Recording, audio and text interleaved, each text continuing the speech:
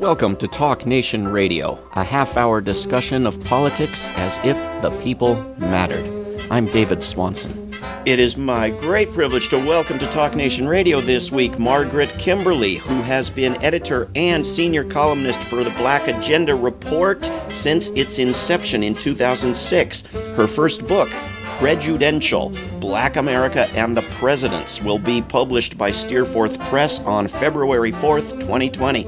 She is a contributor to the OR Books anthology In Defense of Julian Assange. She has also produced original work for Consortium News, Counterpunch, the Dallas Morning News, and the American Herald Tribune. Ms. Kimberley was a contributor to the 2014 book Killing Trayvons, an anthology of American violence. She is a regular guest on radio and internet talk shows and has appeared on Al Jazeera English, RT, WBAI, WPFW, KPFK, KPFA, Sputnik News, Press TV, The Real News Network, and Govoret Moskva, Moscow Voice Radio. Margaret Kimberley, welcome to Talk Nation Radio. Thank you, David. Thank you for having me. Thanks for coming on. So why did you decide to write a book about U.S. presidents?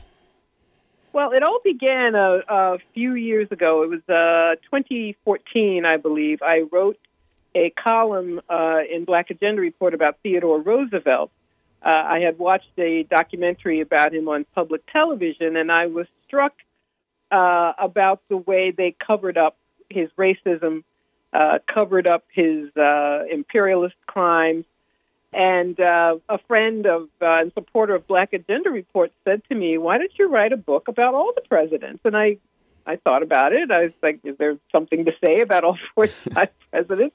But there is. It's quite a story in talking about their relationship with black people, the fact that the first 12 presidents, 10 were slaveholders. The only two who were not were the Adamses, father and son. But I think the thing that I came away with was that racism, anti-black racism in particular, is foundational in this country. And it's expressed in many ways, especially in our politics. And that has been true since the first days of the Republic. Not only was George Washington a major owner of slaves, but the city Washington was placed where it was because of the power of the slave owners, right? Yes, it was. It's a funny thing. I also learned the degree to which things are covered up, not just about these individuals, but about this country's history. And I was told that this city was built on the Potomac, and I thought later, it was like, well, why would you build a new city? There were already cities. Washington was inaugurated in New York. Then the capital was moved to Philadelphia temporarily. And then they built a new city on a swamp. The reason it was, we're told that there was a deal with Alexander Hamilton, and they said the money would be in Washington, the Federal Reserve, and the capital could be someplace else. But why that place?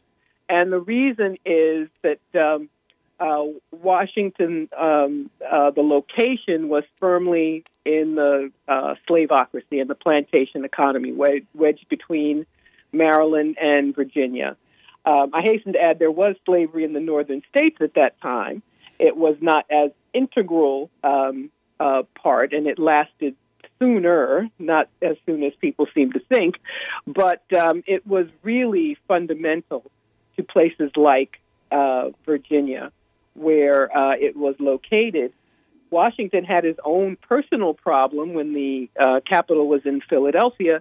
Pennsylvania passed a law that said any enslaved person who was in the state for, I believe it was 6 months, would be free. And Washington had these enslaved people, so he just rotated them. And he didn't allow them to stay in Pennsylvania long enough in order to be freed.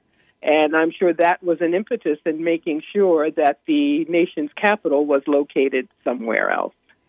I'm sure that it was. I was struck by the book has 45 chapters on the 45 presidents, so people can use it as a reference. Though I recommend highly reading all the way through it, and it's not repetitive, but it's striking the patterns. I mean, just as you've already touched on, owning people as slaves was common to more than just 10 presidents, and those whose families or parents had owned people as slaves was even a higher percentage of our presidents, right?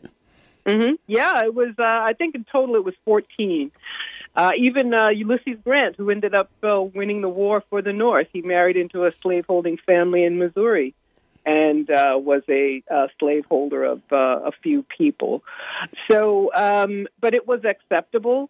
Not only was slavery acceptable, most of these people were very casually racist in their private lives, in their comments, and obviously racism came through in their policies as well. And even people who we were taught to admire, like Lincoln, he wanted to maintain the Union. He famously said he would keeping the Union was his priority, whether there was slavery or not. But he not only wanted to help the southern states. First, he tried to compensate them for their slaves, and they, of course, said no, because this was endless profit. There was no amount of money that would be enough. Then he never gave up the idea of colonization, that is, plans to send black people out of the country. And up until a couple of weeks before he was assassinated, he spoke of wanting to do that. There was a colonization project to Haiti, which lasted briefly. So this is what we're facing in talking about the history of this country. And we have historians and biographers who, I think by its very nature, people do that because they respect, perhaps even love their subject. And they don't want to be honest and tell us things that are negative about them. Because so many of the things I discovered they're not top secret. If you do just cursory research, you can find out some of the things I've just spoken of in these few minutes. But people want to admire, they want to respect, they want to have heroes, and people want to have a heroic country that they can feel positive about. But I argue that we can feel positive by being truthful. And there are other heroes, people we don't need to hide things about, people who should be viewed in a positive light, who are either unknown or whom we are told negative things about. I think that is the way to go, rather than assisting in the cover-up. Yeah, and maybe even imperfect human heroes rather than mythological creatures with chopping down cherry trees and wooden teeth and all the rest of the nonsense. Well, but it's, with people like Washington, the truth is so terrible. If we're talking about the first presidents, not only were mostly slaveholders, they all played some role in the genocide against the indigenous population. And we have letters from George Washington ordering people to decimate native villages in the state of, I believe it was Pennsylvania. He's like, don't leave anybody alive. Take everybody prisoner. Yeah. We know what they did. He was a surveyor. The purpose of surveying was to grab more land and to push west, which was one of the reasons that the founding fathers, as we're told, wanted to break away from England.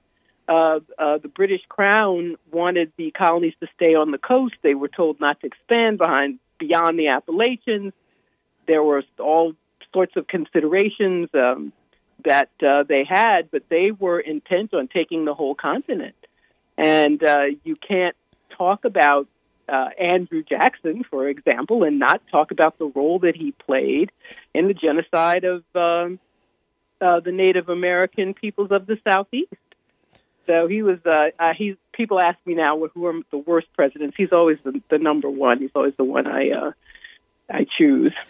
It's hard to blame you. I'll make a case for Harry Truman later, but it's tough competition, really, among these 45. And I think a lot of people will be aware that right up through Lincoln, every single one of them supported the enslavement of human beings if they didn't participate in it themselves.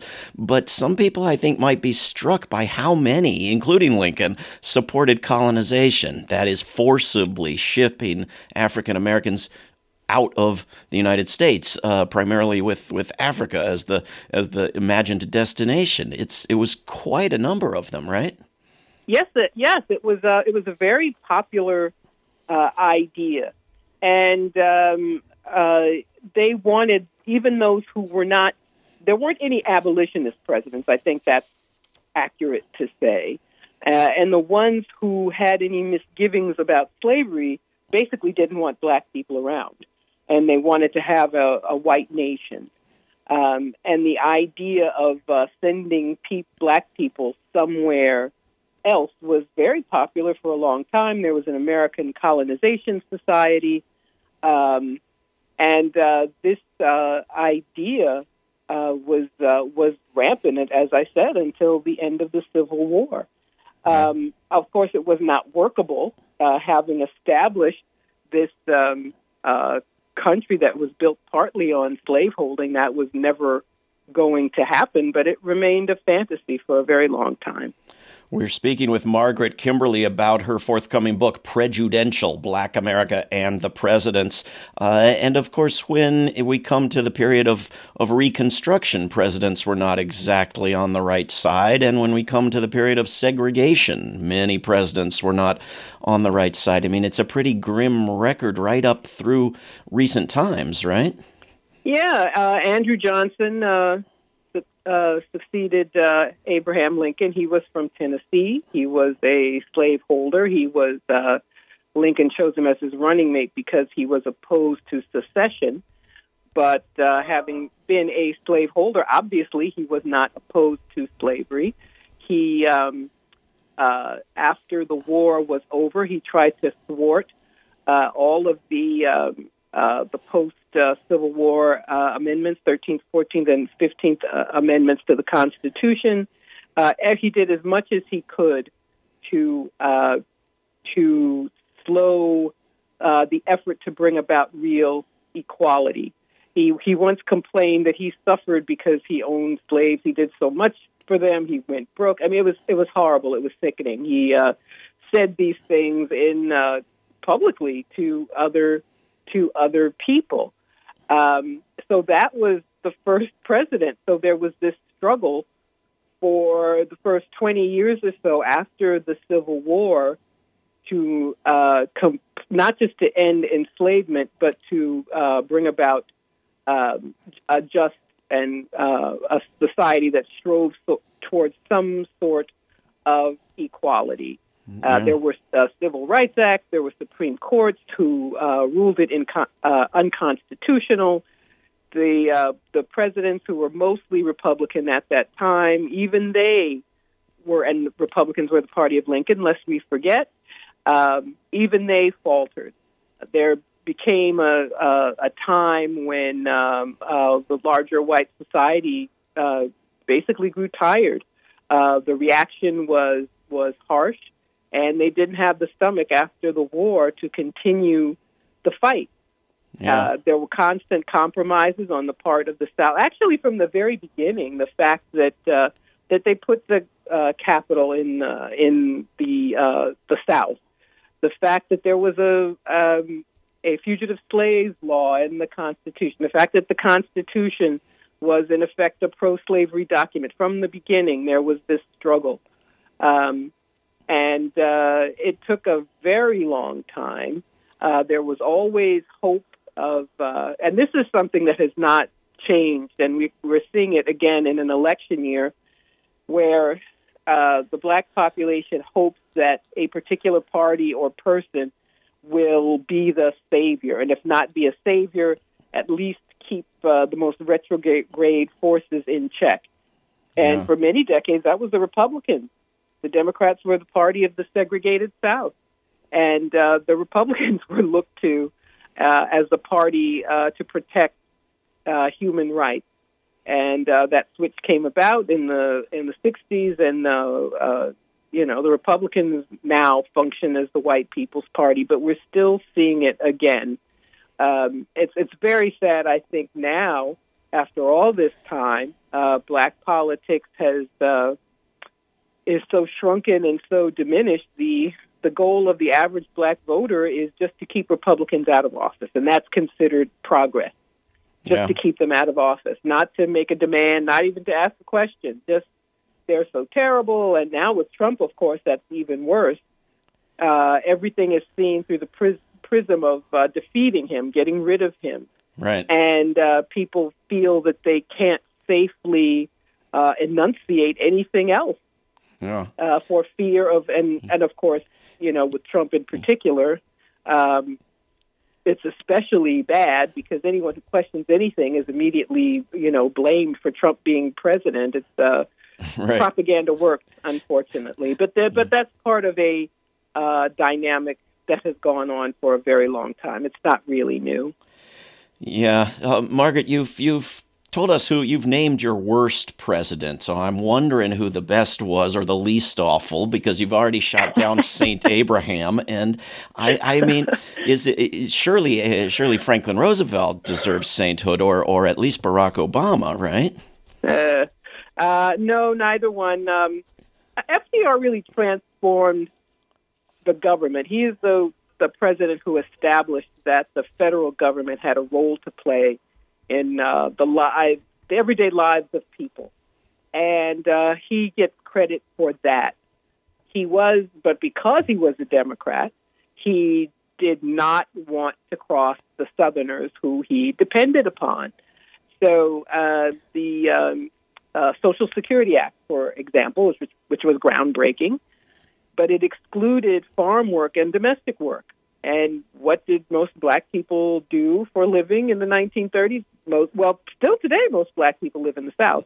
That was even more true then. So the work that most black people did was excluded, and that's because the Southerners he depended on wouldn't have it. Anti-lynching legislation. There was never an anti-lynching bill. For decades, there were hopes that Democrats would pass anti-lynching legislation, and it never happened. Mm-hmm. Roosevelt, though, is beloved by black people. I mean, people of my late parents' generation, it's not an exaggeration to say that he was loved. And Eleanor Roosevelt, too, she, by championing people like Marian Anderson and Mary McLeod Bethune, she gave him some cover at a time when black people were largely rendered invisible. But the little he did, it was because he was forced to. I think that's the other lesson. The ones who did the right thing, A. Philip Randolph threatened to have a march on Washington during World War II if there wasn't civil rights legislation that would protect black workers in the defense industry. So there was some tepid civil rights legislation there, but that only came about because of demand from others. Which wasn't too active, the demanding, during the Obama years. Oh, there was none. That's probably the saddest presidency, in my opinion, because Obama is still, will always be loved by most black people, but he didn't return the love. He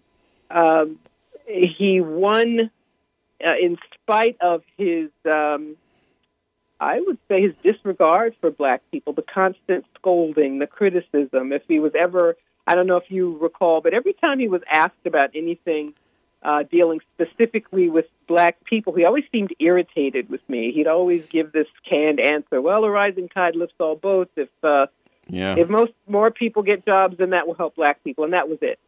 And it was partly the result of what I just mentioned, the diminution of black political power and the fact that people were transfixed by him personally and by the racism directed at him. So many of his opponents were racist. They didn't really have a lot of policy differences with him. Yeah. And so that drew people to him. And it was always debated for years since I was a child, could a black person be elected president, yes or no? And then it happens, and there he is. Yeah. But we have nothing to show for it. Aside from the happiness, we have nothing to show for his presidency as a people. So who was the least awful? You didn't tell me. Who is the least awful? It's hard to say. There are a lot of people who were, least bad. I can't really, don't really have an answer. I have thought about that. All right. But I guess the answer is there's a number of least bad people who Johnson, he was responding to a mass movement. You could say the Johnson now this time is Lyndon Johnson? Yes, Lyndon. Sorry, yes, not certainly not Andrew. Lyndon Johnson. But because of the demands of the mass movement, he is the one who presided over, who signed the Voting Rights Act and the Civil Rights Act. Right. But I always reminding people he was forced to do that. He was a Southerner himself, and Kennedy, of course, being a Democrat. They always wanted to balance the ticket. So being from New England, he chose Johnson, who was from Texas and a powerful senator. Yep. But it was a surprise that he turned out to be the most effective in the modern era. So now let me ask you, Margaret Kimberly, about something that I'm not sure if we see eye to eye on or not. Maybe we do. Do you think it would have been preferable to end slavery without a civil war? I don't think it would have been possible. Obviously, no, yes. That wasn't the question. Most of the world ended slavery without a civil war. It was possible in most of the world. Obviously, yes. History would have had to be very different in the United States, and history wasn't very different. It was what it was. But okay, let me ask it this way. Would it be preferable to end mass incarceration without first picking out some fields and killing millions of young people? Well, of course. It would be, to answer your first question, yes, that would have been preferable. As far as the other countries that ended slavery, I frankly don't know enough about how it came about. I know Brazil and Cuba ended slavery even after the U.S. did. But in this country, that was not going to happen. The slaveocracy was quite adamant. Actually, they're the ones who started the war, lest we forget. They gambled and lost. Right. It's the South who attacked Fort Sumter, and they thought they'd have a quick victory and, they could sue for peace and be left alone. Right. But obviously, if it could have been ended without 4 years of bloodshed, yes, that would have been better. Yeah, I tend to think so, and the reason I ask is in part because of how you talk about compensated emancipation in the book. Obviously, there's something revolting and disgusting about compensating someone who's been enslaving somebody else rather than compensating the people who've been enslaved, right? I mean, but yes. In countries and in places, even within the little boundaries of Washington, D.C., that ended slavery with compensated emancipation, they did it in a, offensive, disgusting way, but they did it without years of horrible mass murder and injury and trauma and creation of bitterness and revenge that hasn't died off yet. So would that, I mean, it sounds the way you sort of blame Lincoln and others for giving a nod toward the idea of compensated emancipation and using it in D.C., that would have been even worse than a civil war. Is that really your view? No, I would not say it would have been worse. I think my point is that this compensation where it happens, you compensate the people who did the wrong, and even today we're talking about reparations, and it's such a controversial topic. I once saw a little factoid about about Britain, and they ended slavery in the 1830s. And they spent such a huge portion of their budget compensating the slaveholders throughout the Caribbean mostly. It wasn't paid off until a few years ago, like in the 21st century. And people, some of the wealthiest families in Britain now are wealthy because of that fact. And the idea of 40 acres and a mule, something which actually happened, by the way, in the Sea Islands of South Carolina, was just rejected out of hand. And also the reason they, and I think it's important to say, the reason that the slaveholders said no was that slavery was so profitable. I mean, it was endless profit. So almost any amount you came up with would not pay them for the current and future profits of owning enslaved people when they reproduce to own their children or their grandchildren or be able to sell them. So had they said yes and taken the money, I suppose that would have been better, but they didn't. And I think that's the thing that we have to remember, that these people were catered to, all the compromises were made in their direction, so they were not primed to compromise in the other direction, because all the compromises that had been made in American history were made for their benefit. Well, I agree with all of that. We've got about a little over a minute left. Margaret Kimberly, what's your view of current presidential candidates? Is there any chance of not picking the 46th worst person in the country in a row and lining him or her up there? Or is it ever going to change? It could possibly change. I think there has to be a something quasi-revolutionary. Well, maybe it is just plain revolutionary for the United States, for people to demand what's best for them.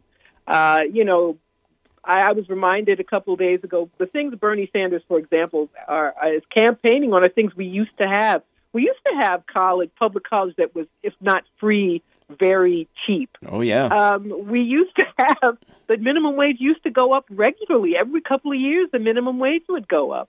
And the idea that these things that we used to have, getting them again, has set the system into such a disarray is very disheartening. But we have to fight for the things that these people don't want us to have. And the greater their horror and the greater their opposition is an indication of that's what we need to do. It's the people who bring about change. It could be the civil rights movement, or we have an EPA because Republicans, congressmen were targeted for defeat. And it's always the people deciding. And I think that's what we have to get back to. That's what we have to remember. Very then well. You have a less bad president. We can try for a less bad president. The book is Prejudential, Black America and the Presidents, coming out very soon from Margaret Kimberly. Margaret, thank you for coming on Talk Nation Radio. Thank you so much. This is Talk Nation Radio. I'm David Swanson. Take action at rootsaction.org. Help end war at worldbeyondwar.org. All past shows can be heard at davidswanson.org. Talk Nation Radio is produced in Charlottesville, Virginia, and syndicated by Pacifica Network. If you are listening to a non-profit station, please support that station. Talk Nation Radio is funded by contributors at davidswanson.org. There is no way to peace. Peace is the way. Until next time.